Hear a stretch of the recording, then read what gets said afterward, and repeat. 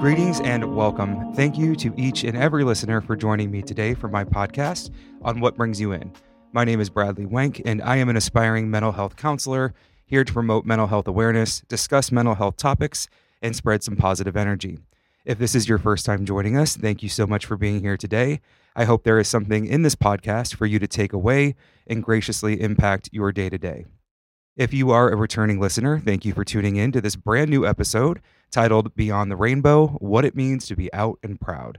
Today, we are going to be talking about mental health topics, issues, and discussions among the LGBTQ plus communities. There are so many conversations to be had on this subject, and I am joined today by two allies. The first is Belcher, who works as a data systems manager for a healthcare company where he assesses and analyzes the data of patients suffering from post-traumatic brain injuries. Within our local queer community, LD is also a semi-retired drag queen who has boasted his talents and taken the stage by storm as the fabulous Jayden LaRaye. Both LD and Jayden LaRaye are celebrated and respected staples within our community, and I am so happy to have you here. Thank you. If you have listened to this podcast before, you may recognize Christina Baker, who joined me for a past episode. Christina gave such a raw and beautiful interview, and while we were talking, I noticed there were some connections between her journey and some of the factors we tend to find among members of the LGBTQ plus communities. We have all gathered here today at the Collab Studios here in Clearwater, Florida, where Christina works as the owner and operator. Welcome, you two. Thank you so much for being here. Thank you. It's an honor, and I'm grateful to be on show number 2. Here we go. As always, before we get started, the views, information, or opinions expressed in this podcast are solely the views of the individuals involved and by no means represent absolute facts. Opinions expressed by the host and guests can change at any time. At times, this podcast may cover sensitive topics, and we ask you refrain from listening if you are likely to be offended or adversely impacted by any of these topics. Neither the company, the producer, the host, nor the guest shall at any time be liable for the content covered causing offense, distress, or any other reaction. I am not a licensed mental counselor, and this podcast should not be used to substitute for actual mental health support. All right. So there's a couple different ways I wanted to approach this episode, having the two of you here today. And I think one of the first things we can dive into is that we know the statistics are there among the members of our communities, being gay, queer, lesbian, bisexual, however you do fall into the category, and mental health. And I think one of the first things we do consider is there's a lot of shame and there's a lot of guilt that is associated with it. And throughout this episode, I think we're really going to dive into our own individual experiences with how we've transitioned into who we are as people, as strong, beautiful people, I should say, but also some of our struggles and just talking about it. And this podcast it's funny, I'm being very transparent with this podcast. It did not start out exactly the way I thought it was going to. It kind of all comes into its own entity, if you will. And all of a sudden, what I thought I was going to be focusing on, it turns out I'm really focusing on the stigma. And instead of bringing professionals on here who I could just talk to, or turning this into a podcast where we might say it was like an actual therapy session, this is actually just really talking about real people in the community who may or may not fall into these categories, who have a lot of perspective to give. So that's why I wanted to have both of you here today. I love it. It's a great concept. And certainly doing my own podcasts, I have noticed that same element of you start out one way and it goes in a total different direction. It's really magical how it works. And if you let it flow and just roll with it, some excellent, information and very helpful information can come from that.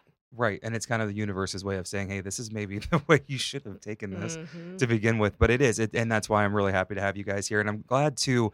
It's kind of fun. I was kind of, again, in transparency, when you do these podcasts, we've been recording them out of order, if you will, like a movie. Sometimes you'd record one of the later scenes before you do the opening scene. And I've learned so much just from that. So having you guys here today is definitely part of, I think it happened this way for a reason. So in the sense of knowing that we don't know who's listening to this or who our audience is exactly, I know both of you and we all know each other a little bit, but I think I wanted to start this by each of us kind of taking a second and talking briefly kind of about our coming out story or, our experience. Just like I said, we're going to dive into a little bit more, but just if you could give like a little brief intro of yourself and what it means to be gay, I guess. Mhm. Be a good way to say it. So, ladies first. Oh, ladies first. All right. Well, I think my story is probably not super unique, but I think there are some unique aspects that run along with it. I was born here in Clearwater into a family who was very involved in the Southern Baptist church community, and that is how I was raised. And I was very much a tomboy, if we want to call it that. I don't know if that's politically correct, I mean, but I certainly was. yeah. Yeah. So I was very athletic. I had mom and a dad, very traditional family. We went to church 3 times a week. That was very much a part of my upbringing. And when I graduated from high school, I wasn't really sure what I was going to do and didn't have a whole lot of direction from my parents. And so I thought, I need to get married.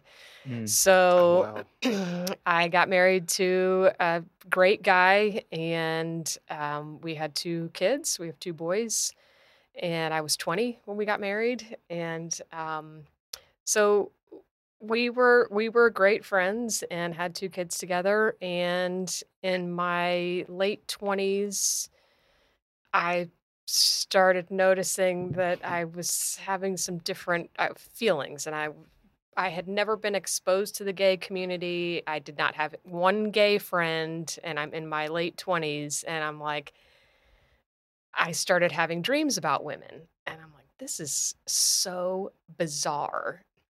I talked to my doctor, like, what is going on? I went to therapy, of course, Christian therapist from my church, and Right. he was They like, follow the script. And you were living the script. I have seen that script over and over That's why I again. say it's not unique. So my therapist was like, you're not responsible for your dream world. And I'm like, great. Okay. So I don't have to feel guilty about this, but what is this? And so this went on and on and on. And I actually told my husband at that time about it. And he was like, all right, I get it. He was very understanding. And so I did the only thing I knew how to do, which was pray for God to alleviate these, quote, sinful feelings in myself. And for several years, this went on. So then I thought, I had this great idea of, I'm just going to find somebody that I can try this out on, and then I'll get it out of my system Mhm. and I'll go back to my husband and everything will be fine. So what do I do again? I pray. God, please just send me somebody safe. Like, send me somebody safe. I'm going to knock this out, be done, and Mhm. I'll never have to think about it again. So about a month later, this person came into my life, and I shared with her my feelings. And this was a very safe, trusted person for me that I had known most of my life. And she was like, yeah, I'm down. So again, no gay friends, no gay community, Wow. no, That is like, interesting. never seen like porn. Like, I have no clue what being a lesbian is. I just had this huge draw towards Mhm. being in the comfort of a woman. Mhm. So that one didn't really answer any questions for me. It was weird. It left more questions than answers. So I immediately found another woman Mhm. who was closer in age to me, and we had a very big bang connection. Mhm. Excuse me. And we were together for about 3 months, and my husband knew about that. And then her husband found out, and that's when it ended. Mhm. And that was a very dark period for me, because I had all of a sudden found this person, and then all of a sudden she was gone. And so then I got into another relationship with a woman, and this woman was a little bit older than me, very intelligent, and we fought like cats and dogs because she was trying to break me of my religious upbringing. I mean, she was like, there's nothing wrong with you. This is who you are. And, and I just wouldn't buy it. I was like, nope, you're wrong. You need to go to church. I'm going to hell because I'm having an affair with a woman and beating myself up over that. So for 2 years, I stayed in that relationship with this woman who she was also married and her husband was aware of us. And I just got to the point where I was so tired of fighting. I had never been in a relationship before where we fought. And I was like, I'm done. I'm out. I'm done. I can't do this anymore. I'm going back to my husband. Like, goodbye. So that ended. And then 2 weeks later, my middle school best friend reached out to me on Facebook. And so she's like, hey, you want to go grab lunch or whatever? So we did. And I brought pictures before cell phones, like had pictures and stuff on it. So I literally brought like a Ziploc bag full of pictures of my kids. And well, long story short, we figured out that we lived in the same neighborhood. And we had lived in the same neighborhood for 2 years and didn't know it. She was married, had kids. I was, of course, married, had 2 kids. I'm like, this is great. That was a great lunch, whatever. So a few weeks later, she's like, hey, I'm going to go watch the World Series when the Rays was in the World Series. I don't even remember that. 2000, 2008. Around like a 2008. I think 2008. Yeah. Somewhere around there, I remember. Okay. So we watched that game. We went actually to the Chickaboom room, watching the game there. And she's like, hey, why don't you wear a wedding ring? And I was like, oh, I just worked out. I put it aside. Again, this was my high school best friend. I just got out of this relationship that was just so tumultuous. And this is not on my radar at all. So a couple more drinks, she asked me again. She's like, yeah, I'm not buying that.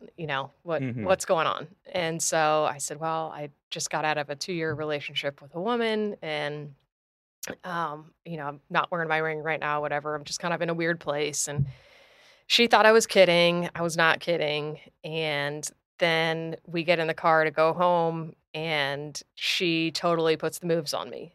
And I'm like, what is going on here? This is my middle school best friend, and I'm not down with this. And so, but I was. You prayed, but the prayer turned out to be a little differently. Huh? Yes, it was very different. So, that friend and I have now been married for 7 years. We've been together ever since, basically. And we got married when it was legal. And so that was really not a short story. I know you said to be brief, but I got kind of lost in that. That was so romantic. It was it's a very beautiful story. And there's so many similarities to our upbringing and to kind of my experiences as well. Although my experience didn't have such a happy ending. Yeah. We're still looking for that happy ending. All right. We'll find it eventually. Right. And just for our listeners, you and I have met a couple times, but really have never had conversation. No, so really. kind of setting the stage here. Yeah, nothing greatly in detail. Yeah. So sorry to interrupt. Go ahead. No. I didn't want to interrupt your story, but I'm just like listening and thinking, oh my God, yes, we definitely have some similarities, especially with the religion and prayer thing. Right. Well, that's a great inlay, I think, for you. Okay. Well, so I also grew up Southern Baptist, but I grew up Southern. So it's Southern Missionary Baptist. Understood. So Missionary Baptist is more African American Baptist. So when you throw that in, it's a different situation. Although my parents allowed my brother and I to explore a lot of different churches and a lot of different religions. They were kind of like, we just want you to pick something that you believe in.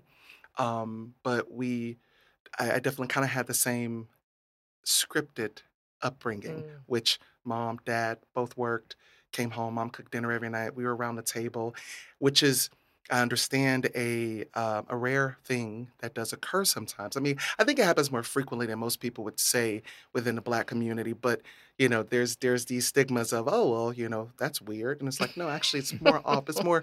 I mean, I grew up in a neighborhood of families that had dinner every night, but sometimes you listen to what the stereotypes are, and you're like, oh no, not everybody's a single black mom. I had both mom and dad; they were there. But religion was an important thing. We went to church 3 times a week. You had the Sundays, you had the Wednesdays, you had the Saturdays. But they did, at a certain age, allow my brother and I to kind of explore our own religious ideas and go figure it out. You've been here, but I want you to figure it out. Um, which I think kind of backfired on them in a sense.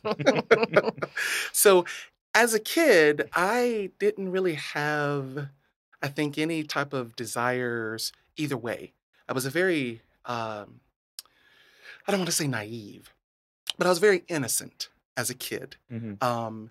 And that innocence, unfortunately, there was some experiences, abusive, sexually experiences that occurred that kind of took the innocence away. But there was also some compartmentalizing on I think, in my own head as a self of protection. For sure. So I kind of, yes, Yes. absolutely, Yes.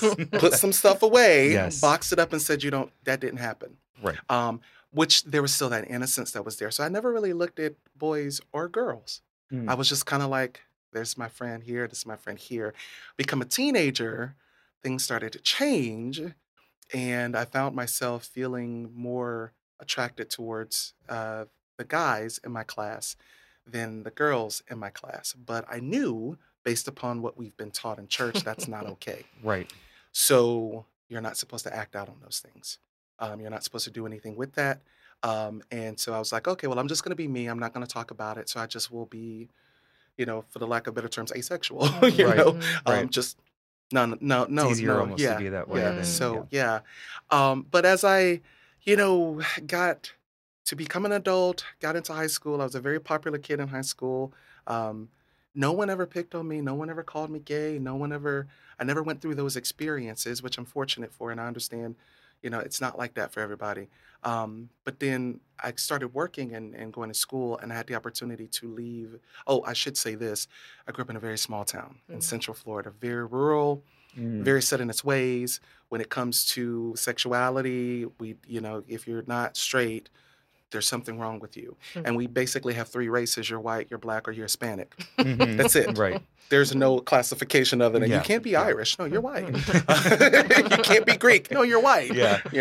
Cuban. Well, they may try to figure out. You might be white, or you might be. It all depends on the texture, or not the texture, but the color. Yeah. The tone of your skin, I should say. But Right. when I got to be an adult, I figured, as I got out of Wachula and actually moved here to Clearwater, I saw people living.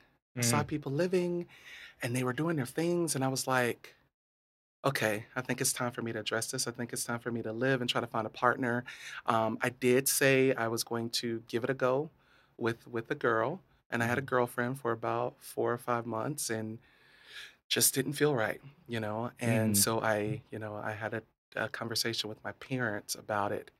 And and this is kind of the funny story about my coming out is when I tell my mom and dad that I'm gay, my mom says, well, maybe there's something wrong with your endocrine system. Oh. Your sisters have hormone problems, so maybe you do too. And I'm like, oh, okay, Wow. okay. So I had just started working over here. I'd been at at the company about 6 months. I had a primary care physician, and I picked him because he had a funny name. But I called him up and I was like, hey, I need to see you. My mom seems to think there might be something happening with my endocrine system. And he's like, okay, you're going to need to come in for this. So I get in his office and I'm sitting in the office with him. And I keep in mind, I want to say this also is I did pray. I prayed to God. I prayed to whoever was up there to say, if this is my life, give me a sign. I just need some kind of sign. I tried to date the girl. I think he kind of said, no, that wasn't it, whenever she found certain magazines. I thought I hit him well. And then, so I'm seeing the doctor. I'm sitting in there with him, and I explain the story to him. And he looks at me, and he starts laughing. And I'm like, Doc, this is serious. This is my life. And he said, my mother said the same thing to me. Oh. I had no idea that my doctor was gay Oh, wow. at all. Yeah. None. Yeah. Oh But my gosh. he was a mentor. a guide Oh. into the community. Oh, that's And I called my mother right after I got out of his office. I called my mother and I said, I saw my doctor. There's nothing wrong with me. turns I out. was like, and the cool Turns thing out. is, he's gay. And she's like, you have a gay doctor. And I was like, I have a gay doctor. I said, but I prayed for it, in a sense, Yeah. But, my dad, even after telling my dad that story, I kind of came to a grips with religion really quickly after that, because the way that I would look at it is this. One, I don't think God's going to be mad at me for loving someone. Two, I work in a job where I give back. I really take care of people, and I've been doing that for a while. Right. So I'm not living a life that is harming anyone. And you can't, how are you going to come at me for loving? But the other thing was, and this is where me and my dad, like I said, you gave me the opportunity to learn a lot of things about religion. So looking at the Old Testament, looking at the New Testament, it's all about forgiveness. So I figured, as long as God knows my heart, and after every sexual act, I say, God, please forgive me, then I'm okay and I can make it to heaven, because I look at my dad, I'm like, well, you wear polyester and all of those things from the Old Testament that y'all do on a Probably daily touch a basis. football on Sunday. Right. I think we're okay. So I'm going to be fine. My father can argue with me. He just said, you know what? Just live your life. I love you. They were so supportive. I love you. Live your life. But it was extended family. Yeah. It was people in the community that's who you had to get past. But, coming out wasn't terrible for me, but I wish I had clarity at an earlier age. And I see some of the kids these days that have these realizations even younger. Right. And they're able to educate themselves. They're able to access resources that are available that we didn't have, as you speak of your experience, Christina, of the, it was years before that even became something on your radar, Yeah, there are 2 points with what you're saying that I want to make sure before this, because there's 3 of us here, so I feel like we can kind of really dive deep into some things. But the one thing with both of your stories, there are, I want to say this, I think there's a point of gratitude as 3 gay people who are sitting here, the 4 fathers and 4 mothers who were able to fight and to give us basically, the stigma is still there. The hate is still there. It's always going to be there. But compared to what it is like for some people, or compared to what it has been like for people in the past, we are in a time where you can be safe being in a relationship openly with your wife or with your partner, with your husband, with whatever.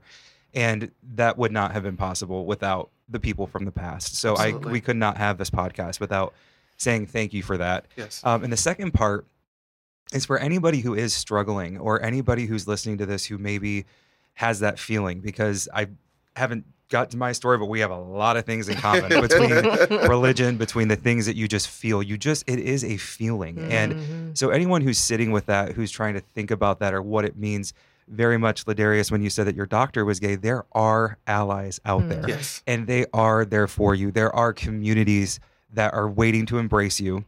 There are people who are willing to support you, and there are people who will guide you. And truthfully, and as in anything, you always trust your gut and always be careful, but there are always going to be good people out there who are waiting for you. And it's one hell of a step to take, but once you take it, you don't even know the beautiful life that is waiting for you. And So that's why, true. beyond the rainbow, once you kind of get over there, and, it's kind of, I wanted to kind of touch on that too, because I know there's just so many aspects of it that I remember when I was sitting there, and my person was Ina Garten, the Barefoot Contessa on Food Network, because I would come home from school, and for a half an hour a day, I would just watch her with all these fabulous gay men, and she's cooking up a storm. They're having these cocktails and dinner parties. I was 14, and I was like, where the fuck is this place, and how do I get there? And I just remember, I was like, I just need to get there. That is, it was the Hamptons. I know.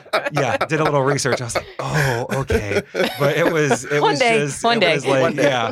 But it was just that escape. And I'll kind of go into mine. I grew up in Northwest Ohio. It was very rural, very Catholic. So again, there's a religious undertone to that.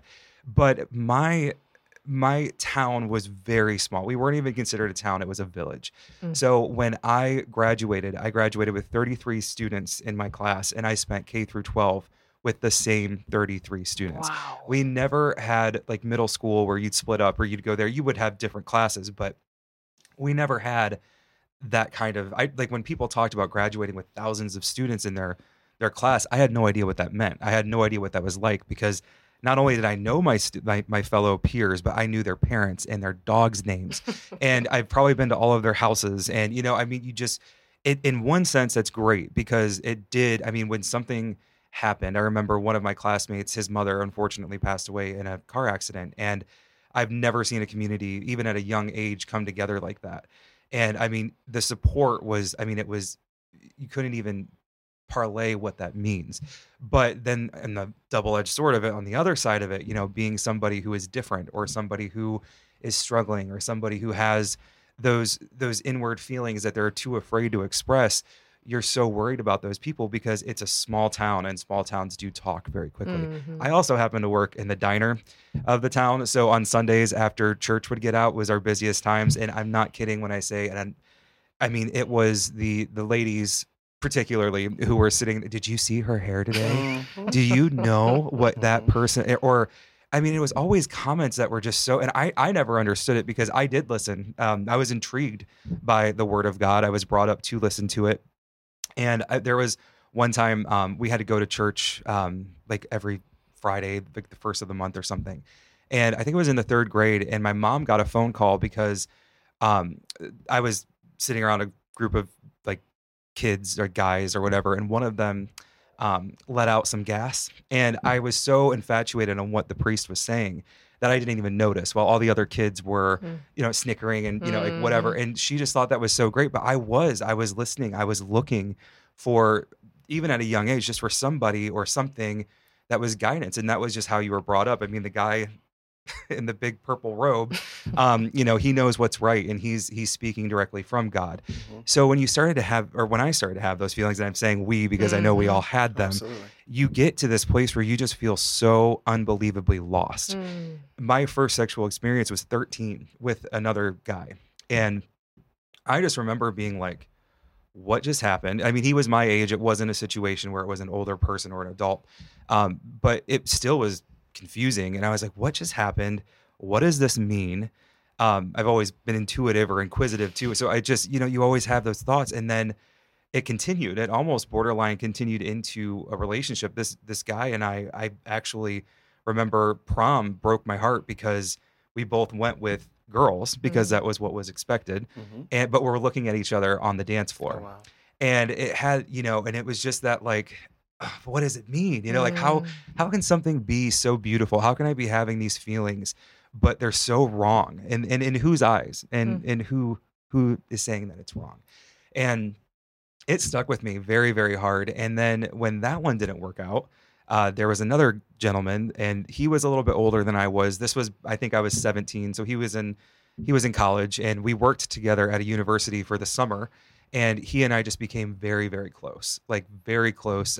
He had a girlfriend, but we had an emotional connection. We had, it turned into a physical one eventually, but we just had this really wonderful feeling. Just, I loved being around him. And that age, you're always kind of trying to figure out your next steps. Adulthood's right around the corner. What does that mean for you?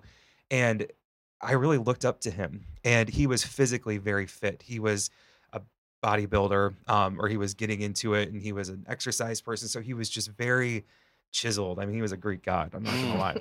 So looked up to him for all of these reasons. And it was just funny because, well, I shouldn't say that it was funny, but I kept going back in my head when I was trying to figure out what it meant to those puberty videos that they showed. For me, it was in the 5th grade. They put the girls in one room, the guys in the other room. They showed you these awful videos. And I remember watching it, and straight up the announcer or the host said, for the gentlemen, that, at some point you're going to look at girls differently. Like, they're not going to be the stinky girls on the playground. You're going to want to do more things with them. And I thought, oh, good. Finally. Even in like the 5th grade, I was like, oh, good. And I'm still waiting for it. I mean, it never happened. No. So it just never got there. Well, and it was funny for me that we got those videos too, but the videos were, I think I was probably in late junior high. the videos were shown by our physical education teachers. Yes. Yeah. And our physical education teacher is standing there wearing these short shorts, this Right. very attractive, physically fit male Yes. with his leg up on a chair showing us these videos. And I'm like, I don't think I'm ever going to feel that way that I'm supposed to feel. And they tell you, and you're like, okay, 'cause, I mean, you're gullible at that age. You're looking like, oh, okay.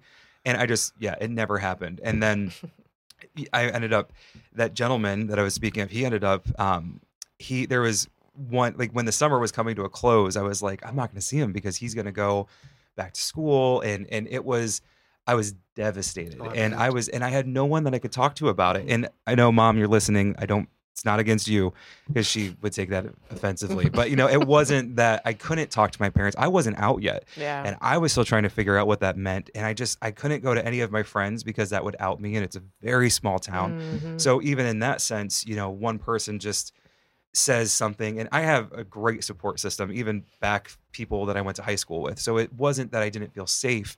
It was that I wasn't ready. And I even got to the point where I developed an eating disorder over it because I had no control over what was going on and it just felt good. And I think there was an association with his physical attractiveness and there was a little underlining because I was like, well, what would be wrong with me? Why would he want to be with me? And the only thing I could think of, because we had such great connections on every other level, I was like, oh, it's because he's a bodybuilder or, he's going for these things. So in your mind, you do create these scenarios for Absolutely. yourself and you do think, well, that's what it has to be. Well, the reality, Brad, was that he just wasn't gay. I mean, he may have had some gay experiences. He just wasn't gay. And that wasn't on me. But as a kid, you don't know that. Sure. So when we do talk about the dangers of what can happen to people when they are in this struggle, when they're in this hold, I've talked about it on this podcast before. Your inner voice is so important. The way that you talk to yourself, the way that you treat yourself, the things that you say, how you go about your day. You have to be careful with them because if you are fighting against yourself, the whole world's going to be fighting against you and you're really not going to be helping anything. So true. I mean, to kind of piggyback off of something that you mentioned earlier about growing up in a small town, this past weekend was my 25th class reunion. And our school is basically the same. These same people that I saw this past weekend, I grew up with them. We were in kindergarten together. We went to middle school together, high school. It was all together. And I still had anxiety, even though, I moved to Clearwater 22 years ago. After I got over here, I came out. And I didn't necessarily share that with everybody back home, but MySpace, Facebook, yeah, they learned. And I was like, I don't really feel as though I need to come out to everybody, but if you see it, I'm not hiding anything. Be times I go back home and someone be like, hey, I heard you came out. I'm like, yeah, I'm happy. And they'd be like, oh, okay. But I still had anxiety going back this weekend, even though all of them know. Yeah, and I took a date with me. So I'm like, I'm going to walk in with this boy and everybody's going to stare at me. And I walk in and everyone's like, hey, you're good. And they're running up to my date and talking about how we grew up and things like that, telling stories. No issues. But I still had that. Like I'm driving down and I'm like, the anxiety, the heart pounding. Oh, yeah. Are they going to be cool? I recently had to go back for a funeral to Ohio, and being in the cemetery, the church was very big. That was, I mean, there were so many memories I had there, but the town and just faces that you recognize that it's like, and it's the Facebook effect where you're like, everybody sees everything on Facebook, even when you don't think that they are. So it's like, I know they've probably seen, because I was engaged at one point. I mean, I can't really hide it beyond there, but I've never been one that has, hidden, especially after I did come out of the closet. And when I did move, and you brought up when you moved to Clearwater, you felt a different way. When I moved to Tampa, went to the University of Tampa, it was a whole different world. I mean, it was just all of a sudden, it was not only is it something that's accepted, it's celebrated. I mean, there were parades and there were, Ybor, gosh, in 2010 was a lot of fun. There's even a difference between go the Tampa gay community and the Pinellas County, Hillsborough gay community, Pinellas County gay community. Right. Even seeing that. And so you were at the University of Tampa. Yeah, right. You know, imagine what you were exposed to. I was just a little Dunedin. Yeah, right. It was the Dunedin gays. I always said going to it was like Subway. You could have it your way. Like, I mean, it really was. It was a good time, but it was just a whole new, and even, taking the sex out of it, even just like walking down the street holding hands with somebody that was, it was, and you're seeing, you would go meet people and then they would know somebody who had a house, and you go to a gay dinner party, and all of a sudden I was going to my INA days, and I was like, oh my gosh, I'm like, this actually is happening. Like, it was so Mhm. cool. And and again, I'm kind of bringing that back because I really do want to emphasize for people that are struggling, like, especially in those small towns. Like, and I'm never gonna, I would never say get away, but I do think exposing yourself to new Mhm. experiences, Right. new areas, and you really have to be kind of mindful of where you're going and Definitely. who's, and just be very wise about it before you make Mhm. any big decisions. But I do think that it will give you something that can help you in the long run. Yeah, absolutely. And I'd like to go back on your comments on, listening to that inner voice. Mm-hmm. I mean, what is your inner voice, right? Right. What is it? It's you. It's sometimes your conversation between you and higher power, or you and God, or Right. or something bigger than yourself. But it's so important to be honest with that voice. Right. Right. It's so important. Once I got honest with that voice inside my head, oh my gosh, Yeah. I went from being at war with myself to at complete peace with myself. Right. Right. It's hard to do. It's It's very, very extremely, I mean, difficult to like, do. it took me years, literally years. And Mm-hmm. Ladarius, back to what you were talking about, your reconciliation between you and God seemed to come pretty easily for you. That was not my I can story. understand. That was not my story. It took, again, years to reconcile that piece for me. And I had to do a lot of research and a lot of digging. And okay, we're putting all of this weight into this book. Where did this book come from? Right. Who wrote this book? Didn't just fall out of the sky. So I went back to, the 1500s and Constantine and how all of the books were put together. There were hundreds of other books at that time. This group of men just decided that these were the ones, these group of humans decided that these were the books that were going to be assembled. And this is what we're putting our entire lives into And this it book. transcended. I mean, it went for centuries. That is Yeah. where it's. Yeah. And I think that for me, like I said, my parents did allow my brother and I to experience other religions. Mhm. So even in Hardy County, where I'm from, is very rural. There are different churches. There's a Methodist church. There's a Catholic church, and you have the missionary Baptist churches that are there. And what is taught in all of these churches, what I learned, this is kind of like my eyes open, is there's a general idea of you should be a good person. Mm. But there's certain rules that start happening in different churches. And one of the things were the way that women were expected to respond. Mm. So like in our church, man head of the house, Mhm. that's how it's supposed to be. And then I go over to this other church that is Methodist, and there is a woman who's preaching, Mhm. because that would have never happened in our Right. church. Right. Yeah. And so I'm like, okay, so if you can do that, so that made me think, all right, if being gay is one of those things Mhm. that maybe it's just not accepted here, but there's somebody within religious groups that's going to say to me, what you're doing is okay, Yeah. based upon That what is true, right. right? And then who's to say what is the right way? Right. And that's where the struggle constantly is. And that's where people are going to bring up, obviously, religion has a lot of emotion to it. There's no way that you are going to say that you are 100% open to or throwing yourself into a religion without saying that there is some sort of an emotional connection that's binding you to that. Right. Whether it's a time of comfort, whether it's just because it's nostalgic or that's how you were raised, there's always going to be. And you have to kind of go beyond that. I think you have to look at it beyond what let me rephrase that. You would recognize what the emotional connection is, but then go beyond that to think logically, what does that mean for me? And it's 100% okay. I mean, it's great to have a spiritual life and know what a religious life, whatever that Right. means to you. Mhm. We talk about it in mental health all the time, especially because a lot of times people deal with what happens to me, what happens to my soul, or whatever you believe in when we're not here. And that also brings us comfort, which is also an emotional connection. So there's always some sort of underlying, but I think with what you're saying too, Ladarius, and both of us, just it's the way that you treat people now. I can only imagine logically that would have more to do with what happens after. And even if it doesn't, it has more to do with what you can do now and how you can make that going forward, making the communities, the world that we live in, a better place. Mm-hmm. And I knew religion was going to pop up. Obviously, we knew this was going to Obviously, we happen. knew I it, mean, yeah. and I think most listeners who are also gay individuals would agree. There probably is some sort of religious guilt or some sort Yeah. of shame around that, because that's bound to happen.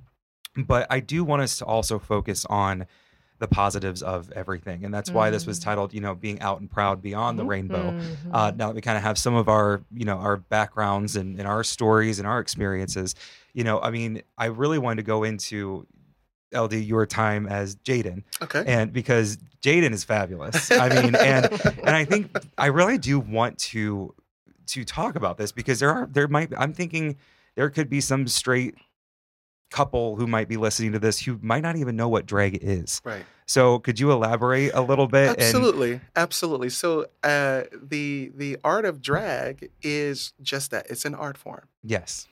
Just as you have musicians, you have singers, you have people who, which we're learning now as it becomes a little more open to everybody, because usually like drag had to be a man impersonating a woman. No, Right. drag is anybody who wants to put on another alter ego and to entertain someone. Yes. And Right. it's all about entertainment, I mean, there's more that comes along with it. After you entertain, there's a community. I mean, and I guess that's kind of where it kind of started also, is it was a form of entertainment, but it was also a form to protect our community, Mm-hmm. to raise, to look out for the community. I mean, we talk about the Mm-hmm. the gay rights movement. A lot of that happened with drag queens starting out in New York City. You can get, I mean, Right. we can all There's do a that. whole We can all, history yeah, there's a there, whole yeah. history there. We can go into the research, but for me, I oddly enough, I started out drag actually in my hometown. I'm gonna say how this works. So in Hardy County, we used to have a lot of different fundraising activities for the senior class. And our senior class, because we had a lot of tragedies of kids graduating high school, going out that night getting drunk, and someone would obviously would unfortunately pass away. Car accidents, things like that.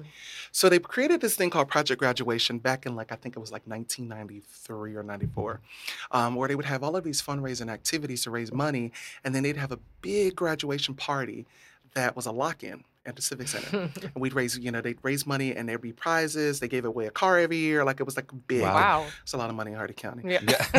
They do a lot of things back there. But one of the fundraisers, they thought it was funny to have a drag pageant where all of the guys who were seniors would dress up as women and have a pageant. Nice. They were making fun. Right. They thought it was a hilarious thing, But whenever they first started, me, kind of not knowing myself, but kind of knowing myself, I was like, man, I can't wait till I become a senior. But then when I became a senior, I was like afraid. I'm like, oh, if I do this and I do this well, it's gonna be problematic. And don't get me wrong. I mean, from a young age, I would dress up in my mom's shoes. It's just a very sweet thing that I had a lot of people probably didn't know growing up is, my mother had these two pair of, there's a navy blue pair and a burgundy pair of like size 9 pumps. She never wore them. And I remember I would sneak into her closet and I'd put them on and I'd walk around and I'd get my walk together. I'd hear her outside when she's coming home because, we'd be home from school earlier, latchkey kids, whatever. She'd get home, I'd rush in, I'd put the shoes back in there. It took me years before I realized Mom didn't get rid of those shoes because she wasn't wearing them. She knew I was wearing them. Aw. It was my outlet, Oh and my gosh, that's hilarious. And I great. wanted to have that conversation with her so many times before she passed away about 5 years ago, but I never did. But I do know, because there is no other logical reason for those shoes to stick around as long as they did. Right. Until probably I grew them and then they were gone. Because we're grown boys. I could wear a size 9 when I was about 14. But anyways, they had this pageant for these guys, and I'm a senior. I was student council vice president. I'm in all of these activities, so it was expected you're a popular guy. You have Yeah. to be in this pageant. Because I wasn't going to do it. I was excited about it, but then as you get older, you Yeah. start thinking, That oh my God, they're anxiety, going to yeah. know. Yeah. So you're not going to do it. But, it was like, oh no, well, it's a given. You have to do it, And one of my friends, I convinced him to do it with us. So we do this drag pageant. And my two Jasons, they're two of my closest friends named Jason. Um, both were athletes. One was a swimmer, one was a runner. They both do it as well. There was about 25 of us. Well, I won. Oh my gosh, I that's literally won the great. crown, and I had my two Jasons that followed up. So it was basically, and my name wasn't Jayden the first time around. It was Mhm. Shaquanda. I don't know why Shaquanda, but Yeah. Shaquanda won the crown, and I had my Jasons as my background. Sasha, and I can't remember what the other Bambi, I think. Sasha and Bambi. But that was my first time doing it, and I, I was told my dad. My dad didn't think anything of it Mhm. because it was a joke. Right. Yeah. Mom, she's like, oh yeah, go get whatever you need. I borrowed a dress from one of the girls down the street who was also a hefty girl because I was hefty. And I won this thing. And then I moved here, and this is probably about 3 years later. I moved here, and Melanie Mignon saw me doing a show. So one of my other friends entered into the Miss Mardi Gras pageant. And Mm. back then, Miss Mardi Gras was just a bunch of locals just doing a drag pageant, raising money for Mardi Gras, fundraising and things like that. And it was like a lot of locals before like actual professional drag queens started being in it. Right. But I was just as a background dancer. And I'm background there doing my thing, And Melanie saw me and she says, you need to come do a show with me. Oh. And I was like, oh, girl, I'm not a drag queen. And she's like, no, just come do a show with me, And I went and I bought a, cross dress for less, which is Ross. Went and got me a good old dress from Ross. It was booger drag at best. I know I looked a hot mess. I don't think that wig fit right. But I do this show with her, and I became a different person. Mhm. Jayden was born, Right. Right. and Jayden's out here performing. People are smiling. People giving you money. I will say that being a drag queen is probably one of the most lucrative jobs I've ever made or ever had. Where else can you go and make $300 for 15 minutes? Yeah. Like, Yeah, right. seriously, Right. But I saw the joy that was there. Not just how I felt, Right. but how people responded to it. I think there's an overall. I've seen this at many, many drag shows, and like even as a gay man, sometimes I'm like, oh, please don't bring me up on stage. Don't like I'm just like, oh, here we go. But you always kind of, if you've ever like scope out the crowd, there's always like that moment at first, and I'm sure as a performer, Mhm. where people are maybe a little like tight, like their shoulders are a little hunched, or they're kind of like looking around, and then eventually they're like, oh, it becomes a safe space Yes. very quickly. Yes. Mhm. Yes. And all of a sudden you look around. I mean, even just this past, we've met up at Mhm. Drag Queen Brunch, excuse me, at Blur that they do every month. And it was a good place for us to talk about Yeah. this episode. And just even you see it, and all of a sudden, I mean, there's a drag queen out in the middle of the street that's hopping on a golf cart, and and It's a people are. beautiful I thing. know it really was very smart, very well done. But it was just and it brings, and then you see other people on the Yeah. outside of the community who are like, well, what's going on here? Mhm. And just going back to like the history of drag and just so much of what it does do for a community. Correct. And if you've ever been like, oh God, I would never go to a drag show, go. I Mhm. mean, Yeah. I guarantee you're gonna have a good time. Mhm. You're gonna have a good time. It's all about fun. And after a while, I would do a couple of shows with Melody, and I started meeting some of the other queens. And there's joy in doing it. And then there's the kind of the come down after you get off the stage and you're back in your normal t-shirt and jeans, and you're tired, but you're also a little bit sad Oh, because the I show's could over. see that. The Yeah. show's Yeah. over. Right. I Right. got to peel the eyelashes Yeah. off. Although I remember one time my dad was staying with me for a weekend because we had a family funeral or something like that. But he was staying with me, and I had a show scheduled that night. And so I get him all situated in my apartment, and I was like, I got to go to work. I'll be right back. Now, the job that I did in healthcare at the time did call for me to be on call 24 hours a day, 7 days a week. So he was thinking I was going to this job, Yeah. but no, I was actually going to a drag show. Got there as quickly as I could, beat the face really quickly, get on stage, do the show, and I get off stage and they're like, "Are you staying?" I was like, "No, I got to go back home." So I get home, my dad's asleep, everything's fine. Wake up the next morning, we're having breakfast, and I was like, okay, we're gonna get our day started. I'm sitting at breakfast with him, and I get up and I go in the bathroom. I still have lashes on. There's no makeup, but I still have lashes on. And I sat in front of him at breakfast with Whoops. full lashes on. He never said anything, he was just probably sitting there. But there was the come down from it. Right. When you get off stage, and now it's like, okay, well, I have to go back to life as normal.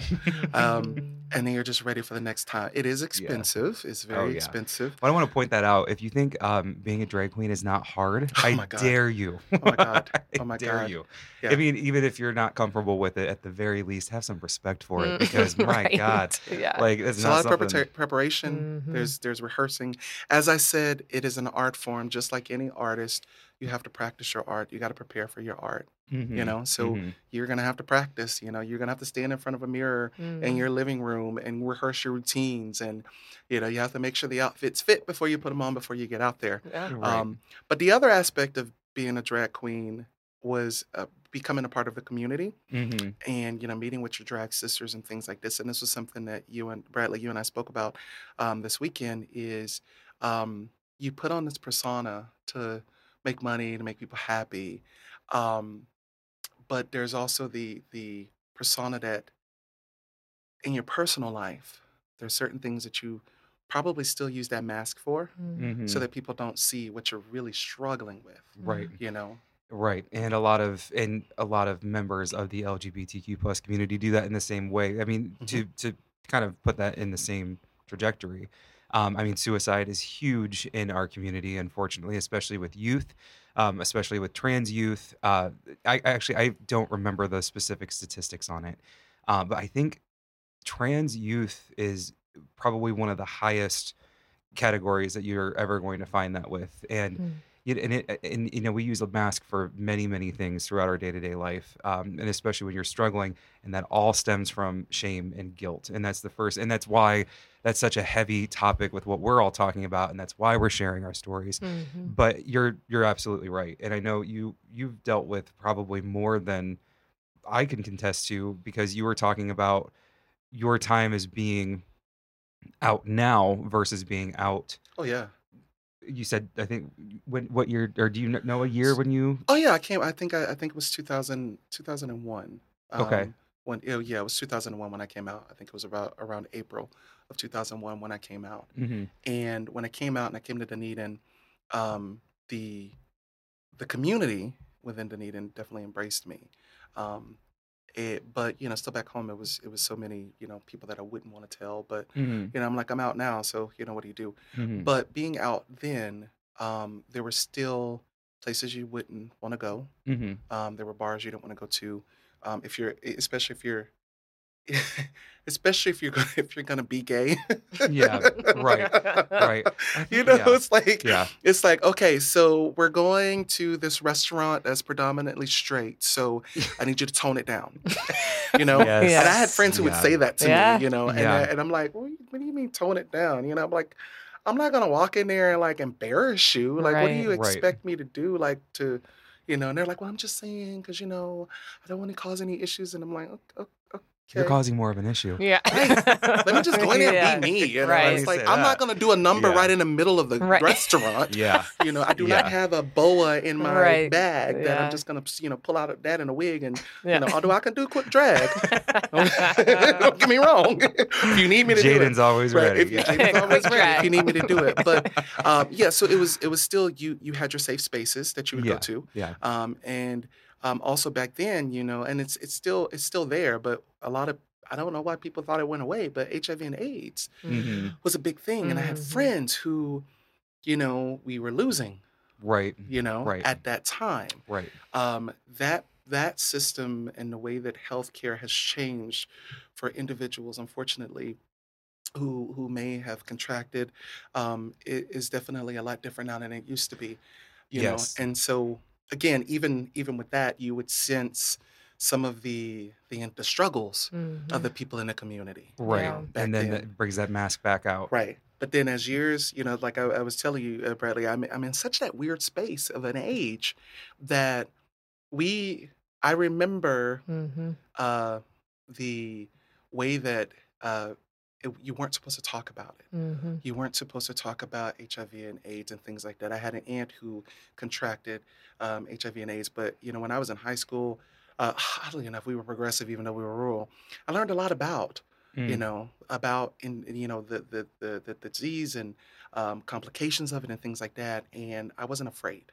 Mm. I wasn't afraid to interact. I wasn't afraid to hug. I wasn't afraid because I'm like, Mhm. this is not Right. how you contract it. Right. Right. You Yeah. shouldn't Right. be worried about all of that kind of Yeah. stuff, Right.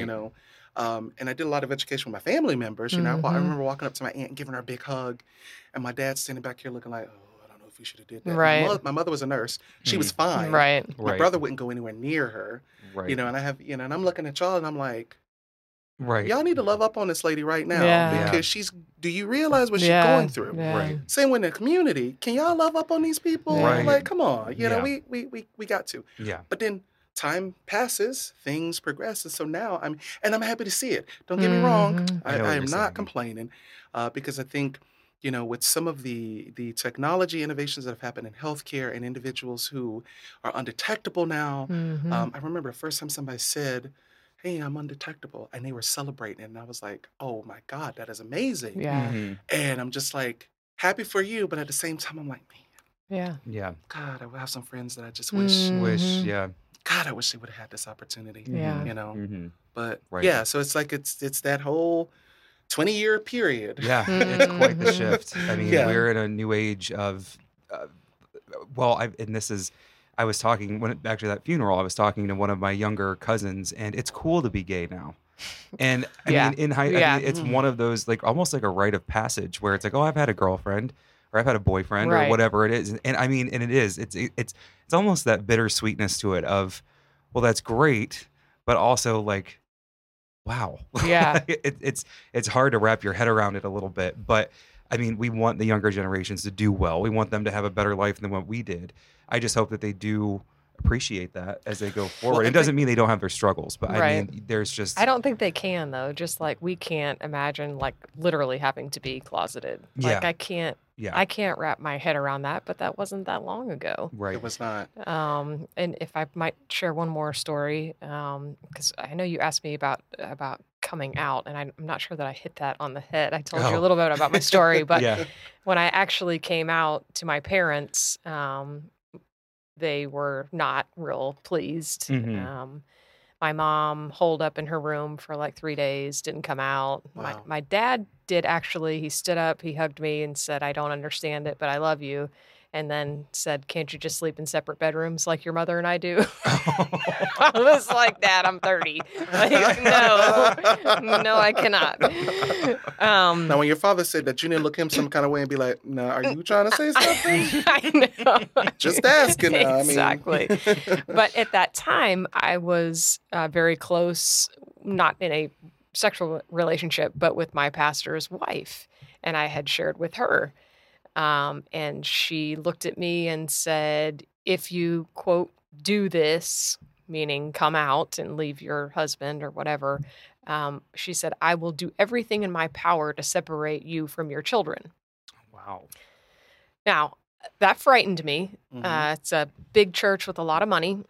But then I, simmered on that for a little bit, and I was like, well, she really can't do anything legally, at that point. And so I kind of blew it off after that. But I thought, okay, this relationship is over. We are not friends anymore. And, Right. Yeah.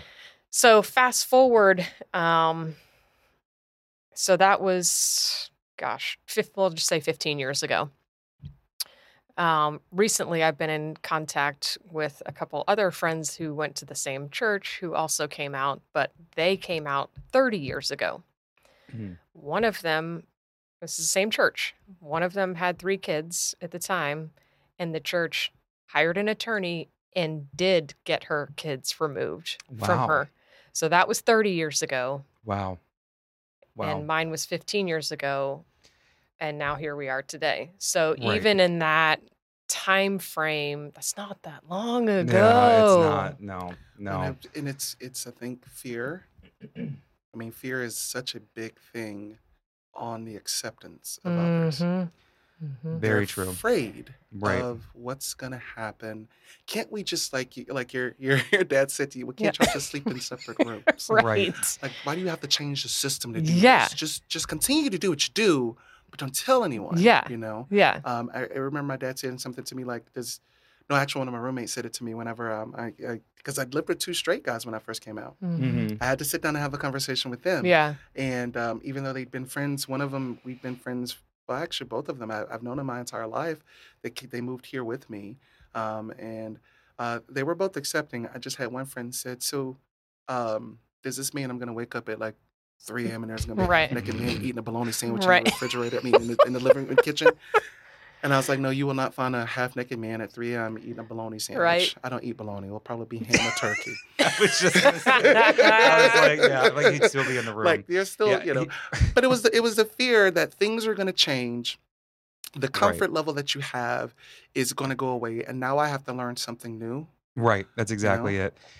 It is. And you get it even further in that fear factor. It's like, well, what is that really stemming from? And I think if we all combined our experiences, we'd be able to say very confidently that a lot of people who do have issues with gay people have had a lot of thoughts or experiences of Mhm. their own that Mhm. they're too afraid to face. Right.